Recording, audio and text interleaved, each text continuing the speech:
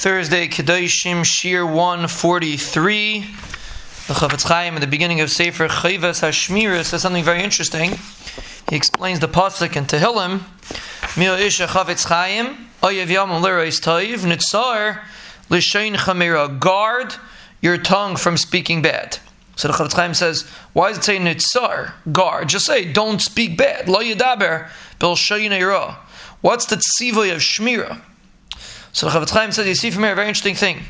He says that a person has to protect his tongue. That's what it means. It doesn't mean just to not to speak. It means a person should make an active protection to make sure that he's not chas v'shalom ruining his lashon. It takes protection. Like we say in davening, nitzar l'shayni meira. We daven to the Bnei Shalom to protect our tongue. It should be something that a person thinks about. Am I loose? Am I just talking whatever comes to my mind? Or am I guarding my tongue? Am I protected in my tongue? And that's really the name of the Sefer. Chayvas HaShmira. It says there's a concept of a person guarding his tongue. A person has money. You don't just say, oh, Baruch Hashem, no one stole it. You protect it. It's on your mind. It's something important to you. Chafetz Chaim says that's how a person should treat his tongue, his mouth. It should be something important to him.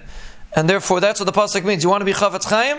Be an active shomer on your tongue. Be shomer l'shein chamira. And when a person just is cognizant about the fact of shmira on his mouth, Be'ez Hashem will be zeicha to the bracha of Mia Isha Chafetz Chaim.